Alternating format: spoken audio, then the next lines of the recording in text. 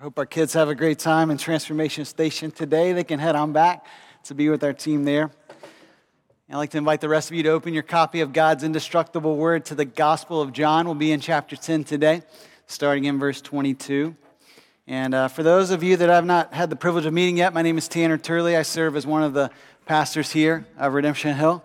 I'm really thankful you could join us today. And if you've never had the opportunity to attend Next, which is a free luncheon after the service for people that are maybe relatively new to Redemption Hill, it's a great opportunity to meet some other really cool people like yourself and get a free meal and learn just a little bit. It's a 45-minute deal. We'll have you in and out. You get your lunch and you'll be on your way. But it's a great time, and we always enjoy hosting that. So that'll be right after the service. Go ahead and please, make plans to attend that with us.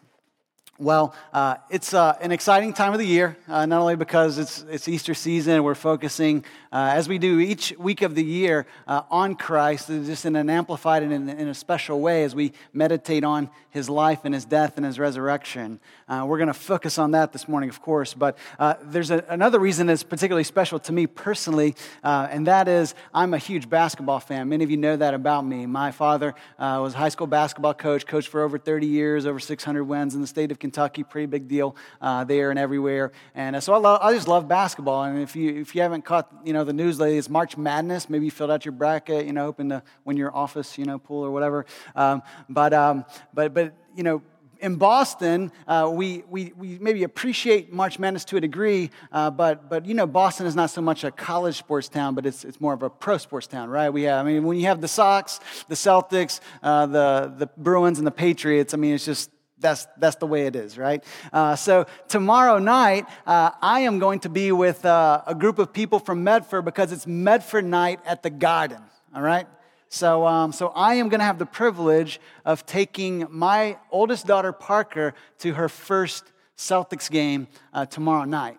Now, for those of you that have been to a Celtics game, you know that there are many side attractions to the main attraction of the game itself, right? So the moment that you walk into the Garden, you have just kind of a sensory explosion, right? There are all kinds of different attractions and festivities in the concourse area. Of course, there are the concession stands, and I can imagine that Parker may talk me into a piece of pizza or some popcorn or some nachos.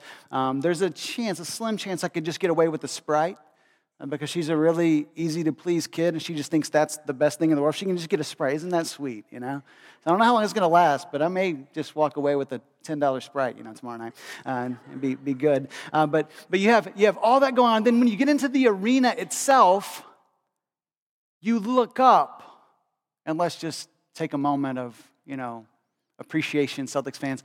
All the banners, right? 17 banners, championship banners that hang in the rafters of the Garden. Your eyes go up there, and then you have scoreboards all around the arena, advertisements that are, flowing left and right.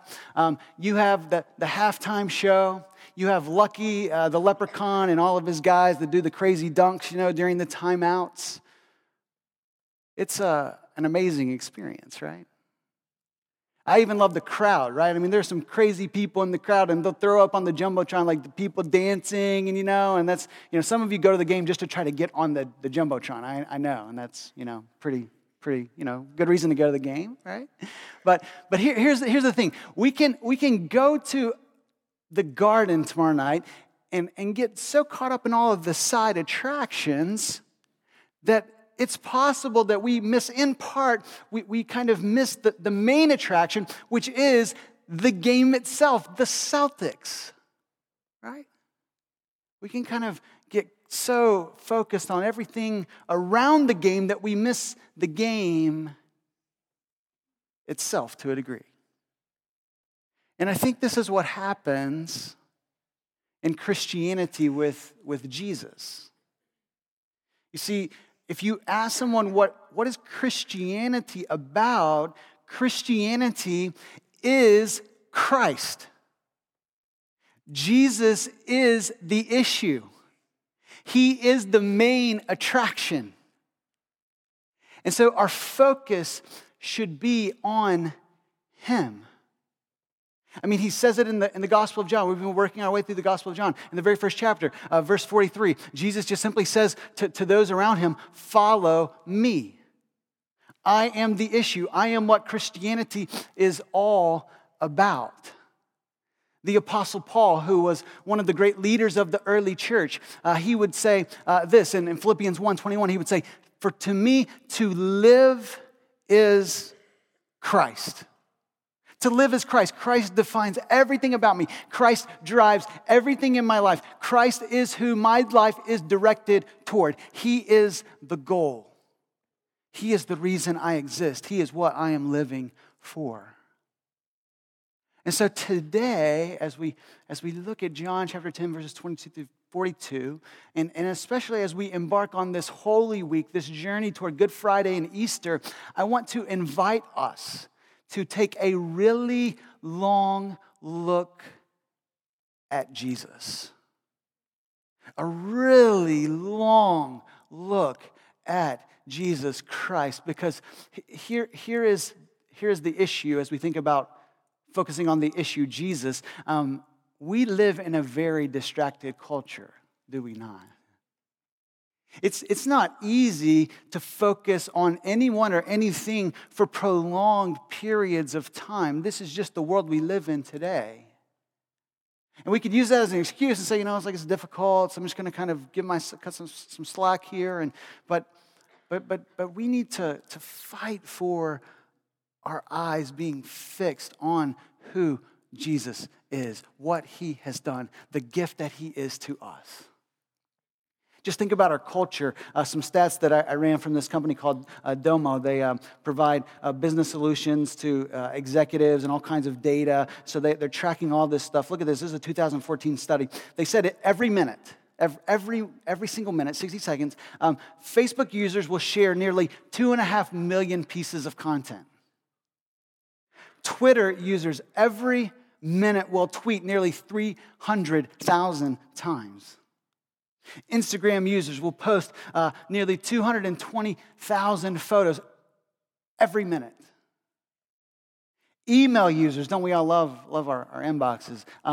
200 million messages every minute. And Amazon generates a cool 80 grand every minute from online sales. The point here is that we live in the information age, right? And we are on information overload. To where all of these apps on our phone and all of these messages that are coming at us, whether we're on the T or watching TV in our living room, I mean, we are constantly under this pressure of being distracted from every angle. And this is not just the culture of the culture, it can be also the culture of the church. And here's what I want you to consider. If Christianity is Christ, if Jesus is the issue, there is a danger for us to focus on a lot of good things, a lot of noble things that come to us, even flow to us from Christ, like salvation, really big deal, like forgiveness, like the gifts of peace and joy and purpose and life, until all of a sudden we can actually slip into becoming so focused on these things that we miss that the giver himself is the greater gift. And if not for the giver, the gift would not be a gift at all.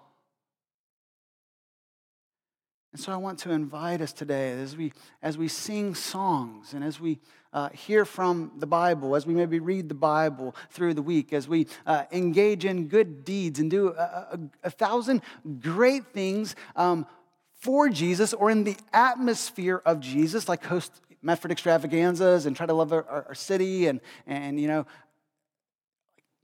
could we be doing all of these things and maybe missing Jesus as the main attraction, the one who is the greatest gift? Robert Murray McCheyne said this a couple centuries ago. He said this brilliant wisdom. For every one look at yourself, take 10 looks at Christ. Every time you look at your own life, just take 10 at him. Look to him more. Focus on him more. Don't be so easily distracted, not only by what's going on around you, but even what's going on with you. Keep your focus on Christ. He is the issue. So this morning, I just want to ask you, is Jesus central in your life, or is Jesus secondary? He's either one or the other, right? He is either the central reality of our life, the one we are focused on and chasing after, or he is some secondary piece in all of these other pursuits that we have in life. And so the invitation today from John 10 is to make Jesus central, to recognize him as the Son of God, the one who is to be central every second of our lives. And so today I want to invite you to make Jesus central by believing in his words and in his works. Let's read these opening verses together. I want to read down through verse 24 because here we just see the central issue right at the beginning of this narrative. This is what John writes. At that time, the Feast of Dedication took place at Jerusalem.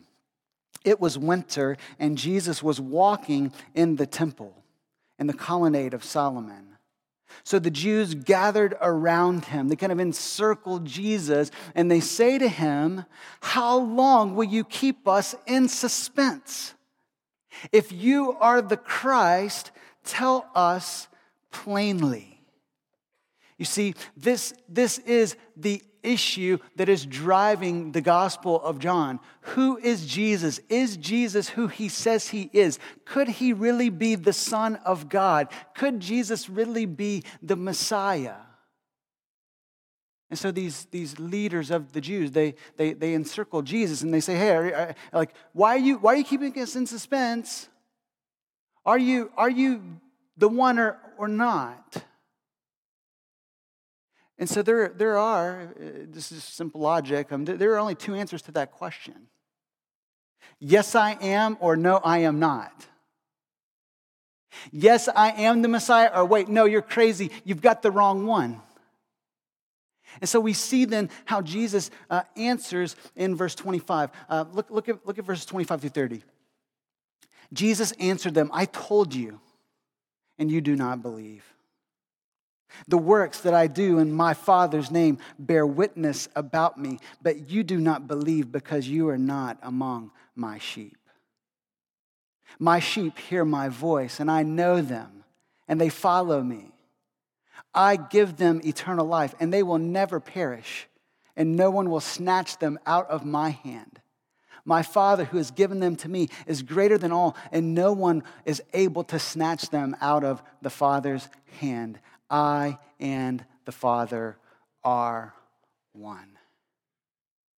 So what Jesus does here is he makes it abundantly clear who he is. And he's saying to the people hearing his voice in that day, and by consequence, those of us who are hearing his voice, hearing these words today, the same reasons to believe in March of 2016 are the same reasons to believe in AD 30 or 31 or 2, whatever this date would have been. And that is this: the words of Christ are words like no one ever spoke. And the works of Christ were works like no one ever performed. And Jesus is saying, look, if you want to believe in me, believe because of the words that I speak and believe because of the works that you see. They are verifying, they are pointing to the fact that I am the Son of God.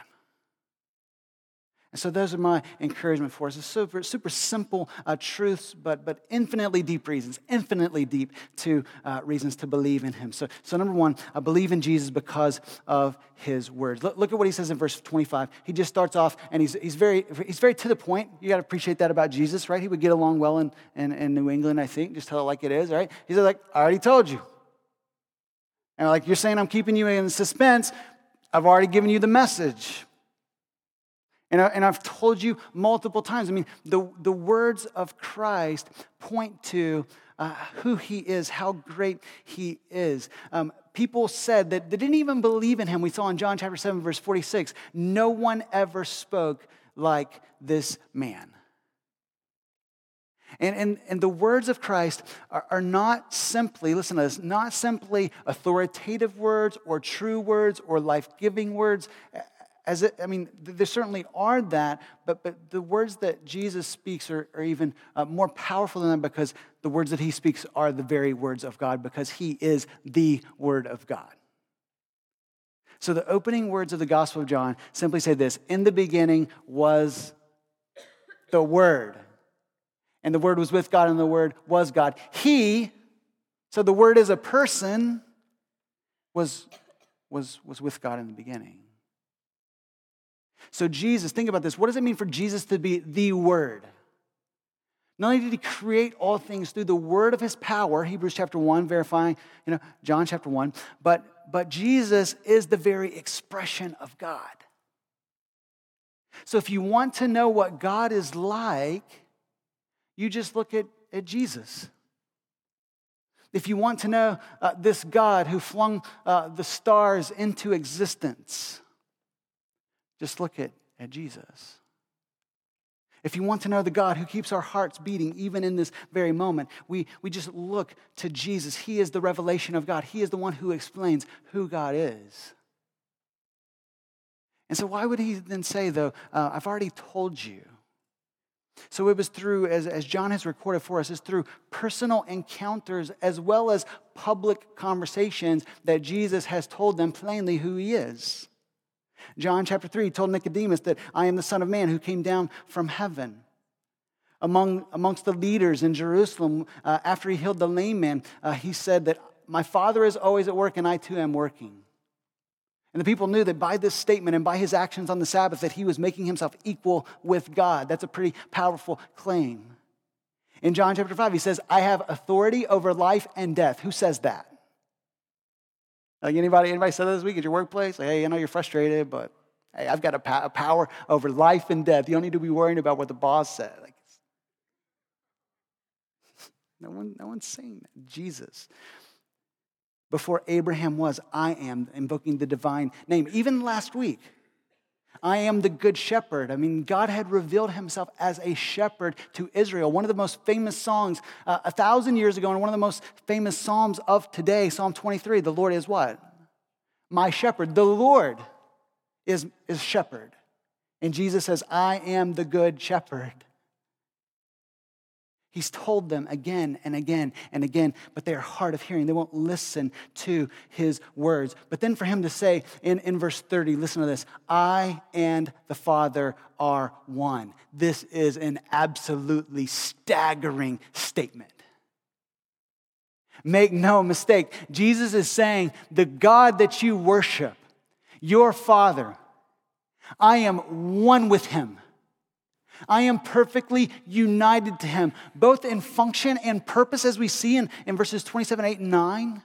But also, this unity of purpose and function flows from a unity of essence and being. In other words, they share the same nature. They are exactly the same, equally divine. And if you say, like, well, you can't conclude that from Jesus just simply saying, I and the Father are one, I would just say, well, look at the reaction of these people. What does it say then in verse 31? The Jews, they picked up stones again to stone him. And Jesus then responds, well, for what good work are you seeking to stone me? I love the courage of Christ. And the Jews answered him in verse 33, it's not for a good work that we are going to stone you, but for blasphemy. Because you, being a man, make yourself God. It's crystal clear. Jesus is claiming to be divine. And so for Jesus to say that I share the same essence of the Father is to say, I am God. This is what the church has celebrated throughout the centuries. If you look at the Nicene Creed written in 325 AD, this is one of the central confessions of the church, that the church, even including this church, can recite with joy. We believe in one Lord Jesus Christ, the only Son of God, begotten from the Father before all ages, God from God, light from light, true God from true God, begotten, not made, of the same essence, of the Father. So when Jesus speaks, God speaks. And when Jesus speaks, his words carry life-transforming power. So I love what Jesus goes on to do in verses 34 through 7. Read these with me. He says, is it not written in your law, I said you are gods? If he called them gods to whom the word of God came, and Scripture cannot be broken, do you say of him whom the Father consecrated and sent into the world, you are blaspheming because I said I am the Son of God? So what Jesus does here is he uses words that they would affirm to make the argument that it is perfectly consistent for him, though he is a man, to claim to be God. Now let me show you how this works. Follow the argument, okay? What Jesus does is he quotes the scriptures. He quotes Psalm 82, and he says, in the scriptures that you view as authoritative for your life and inspired by God, he's saying that in that psalm, it refers to these human judges, those who are representing God as judges on earth. It actually calls them gods. So Jesus says if you accept that word as them pointing to a representative from God, and you're accepting that truth, then it's not a stretch for me then to say today that I am the Son of God. He is arguing from the lesser to the greater here. And then in these words, what we have, and I love this, we have one of the clearest statements on the trustworthiness of the Bible. When Jesus, in this one simple phrase, says what? And Scripture cannot be broken. So what Jesus is saying is, that he's talking about the Old Testament Scriptures here. He's saying that they are perfect and true and reliable and unbreakable. They will always stand because they come from God. And now today we know that we not only have the words of God in the Old Testament, but we have the word of God handed down to us from the New Testament, written by the apostles of Christ, also inspired by God, as even the New Testament itself attests to. And so one of the reasons, if you just ask me like, Tanner, like why today do you believe that the Bible is reliable and it is what it is? I would just say, well, because Christianity is Christ. Because for me to live is Christ.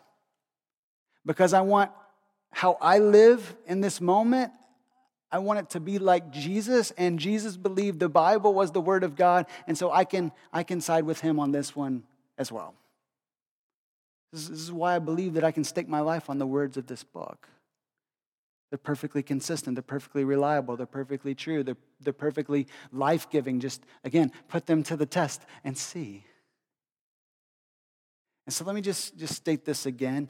One of the clearest indicators of our spiritual health is how frequently we are reading the words of Scripture, how much we are enjoying and delighting in the words of Scripture, and how much we are then actually putting those words into practice. And so let me just if you notice, I didn't say read and then do, right? Did you catch that? I said read and enjoy, and then enjoy the doing. This is if we read the Bible without a smile on our face, we're reading it wrongly. The God who loves us, remember last week, the God who found us and put us on his shoulders as the good shepherd and rejoices about it. Like, isn't that, this just blows our mind, which is why I think we struggle to have joy in life and joy as followers of Christ, because we can't imagine that God is so elated over us that he rejoices over us in this way, which then is going to affect how we are rejoicing on a day-to-day basis. But the more we see Jesus for who he is as the light of the world, right, and the giver of life, then it's going to cause us to rejoice. It's going to cause us to enjoy everything that we do in his name. There's no burden here. There's absolutely no burden with those who follow Jesus. It is an absolute joy. It's one continuous celebration. So Jesus says, you can believe in me because of my words, but he says you can also believe in me because of my works. My words told you, and my works are telling you that I am the Messiah. And so what are some of those works? Well, just even in this gospel, right? This isn't comprehensive, right? Like John couldn't record every instance of everything. He even says that at the end of the book. Like if we were to say all the things that if we were to write all the things that Jesus did, there wouldn't be enough books in the world to contain all of the great things that he has done. But we've seen several. We've seen him be, gracious to Nathanael when Nathanael's talking smack about him, like, can anything good come from Nazareth? And his friends just say, come and see. And Jesus shows up and he starts talking about how he knew him before he even arrived. And Nathanael's like taken totally by surprise, right? I mean, so there are these little instances that show us who Jesus is, that he's gracious, that he's merciful, that he's patient with us, that he loves to provide when people are about to be shamed at a wedding and they run out of wine and then he turns water into wine, that he'll feed 20,000 hungry people from a couple of loaves of bread and a few fish. He'll make a lame man walk and be able to dance. He'll give a blind man sight. These are the works of Jesus, and they should amaze us, and they should cause us to smile even now. Even now, it's amazing that this God would reveal himself to us in this way.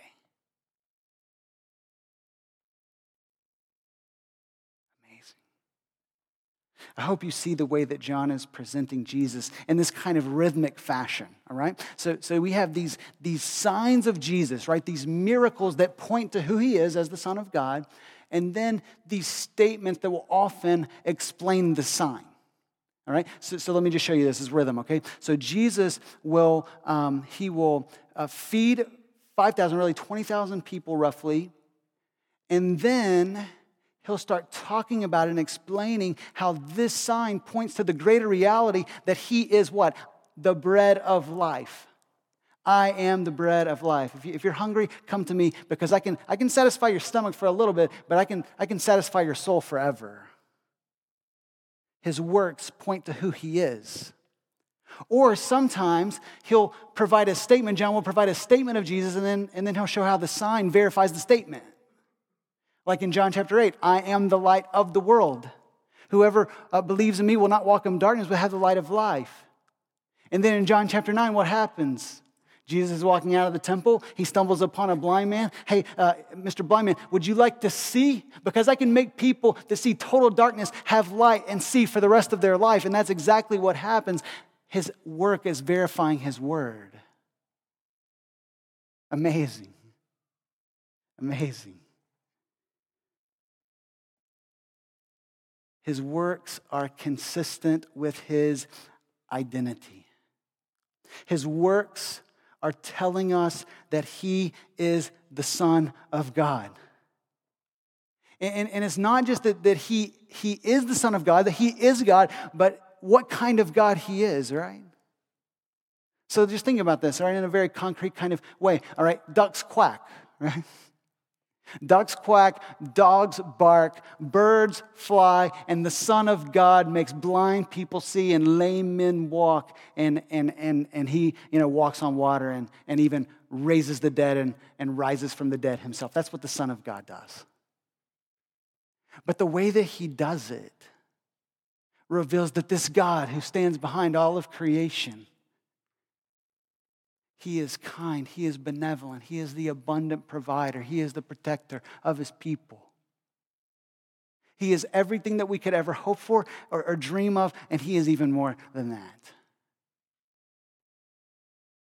And we see this again in this passage. You might have almost missed it. I know I read through it and kind of did a pause, but look at verse 27 again. It just says that he says, my sheep hear my voice and I know them and they follow me. And that's a really good deal. Like Jesus could just stop there, It's like for Tanner to know the God of the universe and be in with him and follow him, like that's just enough. I don't even need anything else. But look at what he says in verse 28. I give them eternal life, and they will, this is a promise, they will never perish. And no one will snatch them out of my hand. My Father who has given them to me is greater than all, and no one is able to snatch them out of the Father's hand. Do you see the picture here? Do you see the picture of the good shepherd of John 10, 11, and 14? He's saying, I love my sheep, I love my people so much that when I give them life in an irrevocable way that is totally protected and safe. Don't need any life insurance policies with this, okay? Like, it is going to be done and accomplished. So the picture here is that the good shepherd has us in his hand, and he says, no one's getting to my people. I have the power over life and death. No one can come through me to get to them. And if that wasn't enough, then he says, you know what? My people are doubly secure because my Father gave them to me, and now they are safe not only in my hand, but they are safe in the Father's hand of protection. This means, and this is so comforting and powerful, nothing, no one, nothing in life or death, not angels nor demons, not the present nor the future. Paul would say in Romans 8, like, nothing can touch my security and salvation in Jesus Christ. Absolutely nothing. Not a bad word, not some critics. If we are in Christ, we are untouchable. So let me put this in very plain terms, all right? God's grace gets us into the Christian life. Can't earn it. Can't do enough good things to be, acceptable to God. That's why Jesus died, so we didn't have to on the cross. That's what we're celebrating this week. Really good news, really, really good news. But God's grace not only gets us into the Christian life, God's grace keeps us in the Christian life. So that's what I'm saying. Like, Pastor Tanner, are you saying that you need God's grace as much today as you did on the first day? Absolutely. But that grace is going to absolutely get me across the finish line. You can't stop. Eternally secure. You can even use the phrase, it's not as helpful as eternally secure, I don't think, but once you're saved, you're always going to be saved. And I know it's like in our experience, like, well, we hear people that are say, like, well, I follow Jesus, but they never live like Jesus.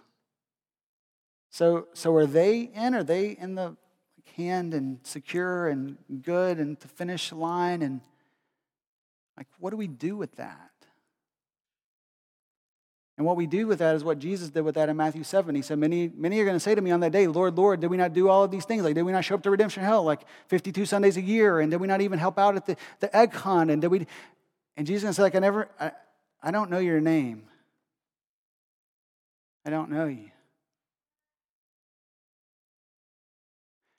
And the reason he's going to say that is because they don't belong to him. They're not his people. They never really heard his voice. They never really came to him. They never really believed in what he did. They never really received the gift of his work on the cross and believed in his resurrection and had their life changed from the inside out, what Jesus calls in John chapter 3, born again. They never were made new. And the way that John, the apostle, the writer of this gospel, will put it in his little letter, 1 John chapter 2, he will say that people will go out from us, and this is super sad, right? Like, we hate this. This is even going to happen in our church. This really has happened. People that kind of come in and they say, I'm a Christian, and they disappear and they go off and live a totally different lifestyle contrary to Christ. What John will say is, look, they went out from us because they were never of us. They never really belonged to us. And that should break our hearts. And we should pursue those people like the Good Shepherd has pursued us so that they can hopefully see the light before it's too late and then become secure and end with Jesus. So I wanted to answer that question because it's a question I get all the time as a pastor. Like, my family member says they, follow Jesus, but they don't live like him, and I don't really want to be a part of that if that's what Christianity has to offer. It drives me crazy. But this word from Christ is to be comforting, is to be encouraging to us. He is the good shepherd. His works reveal his identity and who he is. Now, let's just ask this question. How do we receive this? And Hebrews chapter 9, verse 12 explains it so well. It says this: He entered once for all into the holy places, Jesus, not by means of the blood of goats and calves, but by means of his own blood. What? Thus securing an eternal redemption. What Jesus did on Good Friday, suffering for the sin of the world, suffering innocently on a Roman cross, dying in our place. That is what gets us in, and that is what keeps us in and enables us to cross the finish line. We should never get tired of hearing this. Listen, I was just thinking about this week, right? It was like last week, Good Shepherd, like lots of Jesus, Jesus, Jesus. And this way, like Jesus is the issue, Jesus, Jesus, Jesus. And like even in the back of my mind, I'm just going to be transparent here. Even in the back of my mind, I'm hearing these voices say like, be more practical. Give 10 steps on how you can, have a better, work life. And we're actually going to talk about work in a good week, a few weeks from the word. But you hear what I'm saying? Like, people know about Jesus already.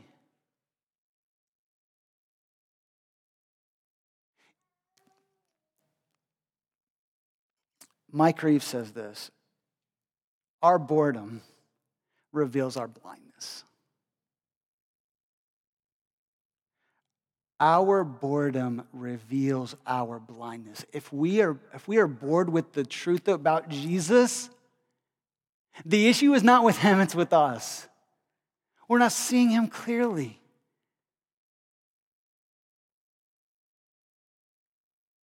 The words of Christ, the works of Christ were meant to inspire belief. And so this is how the chapter ends. Once again, we see this divide with when people hear the words of Christ and when they see the works of Christ, they are falling in one of two camps. He is the Son of God, I believe and I follow him, or he is not, and I'm rejecting him, I'm calling him a blasphemer. Look at what it says. It says in verse 40, he went away again across the Jordan to the place where John had been baptizing at first, and there he remained. And many came to him, and they said, John did no sign, but everything that John said about this man was true, and many believed in him there. And I just love verse 42. Maybe I need to make that the verse that I'm like meditating on this week, all right? I am the Father of one, that's verse 30, I got that. Verse 42, and many believed in him there. And so what I want to do this week, what I want to pray, and what I want to invite you to pray is that many would believe in Jesus in this place, in this city. They're going to believe because they encounter the words of Christ and the works of Christ. And just, oh, by the way, newsflash, Jesus performs his words and his works today through his people. That's us. So we go live for Christ this week. And we go speak about Christ, because when people experience Christ, then they need that explanation of what they're experiencing. And we just get to tell them, look, the reason that I'm going to serve you, the reason I'm going to give up some time to make your day a little bit better is because of what Jesus has done for me. And oh, by the way, he can do the same thing for you. Let's pray about all of this. God, we want you to be the issue. We want you to be the issue in our life. We want you to be central because you are worthy. You are more worthy than anyone or anything because you alone are God. So God, I just ask that you would forgive me, that you would forgive us. Because sometimes, God, we become too familiar with your words. We become too familiar with your works, and if we're being honest, sometimes we even get a little bored with you. And God, that's to our shame, but what's to our delight is that you're gracious, and you just keep showing up, and you just keep opening our eyes to behold and believe and to rejoice in who you are and what you've done. And so God, it's our privilege to know you. and it's our privilege to live for you. And so, God, we pray that this week that it would be all about you. That our worship, our work, our relationships, our good deeds, they would all be about you. Going to a Celtics game with your daughter, it would be about you. Everything, God, for your glory, we pray in the name of Christ. Amen.